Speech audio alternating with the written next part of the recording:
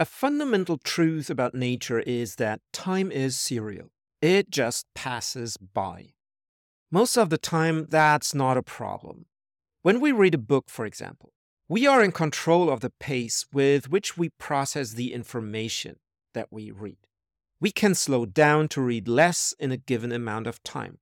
We can also skip ahead or turn a few pages back to reread some information that we need to refresh. But when listening to a speech, we can't do any of that. We are not in the driver's seat.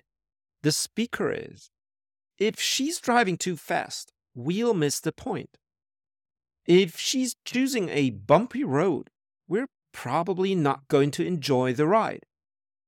And if she's driving too slow, we're likely going to fall, asleep. So, as a speaker, being aware of that helps a lot in making the ride more enjoyable and satisfying for our audience. Keep in mind, though, that not everyone enjoys the same kind of ride.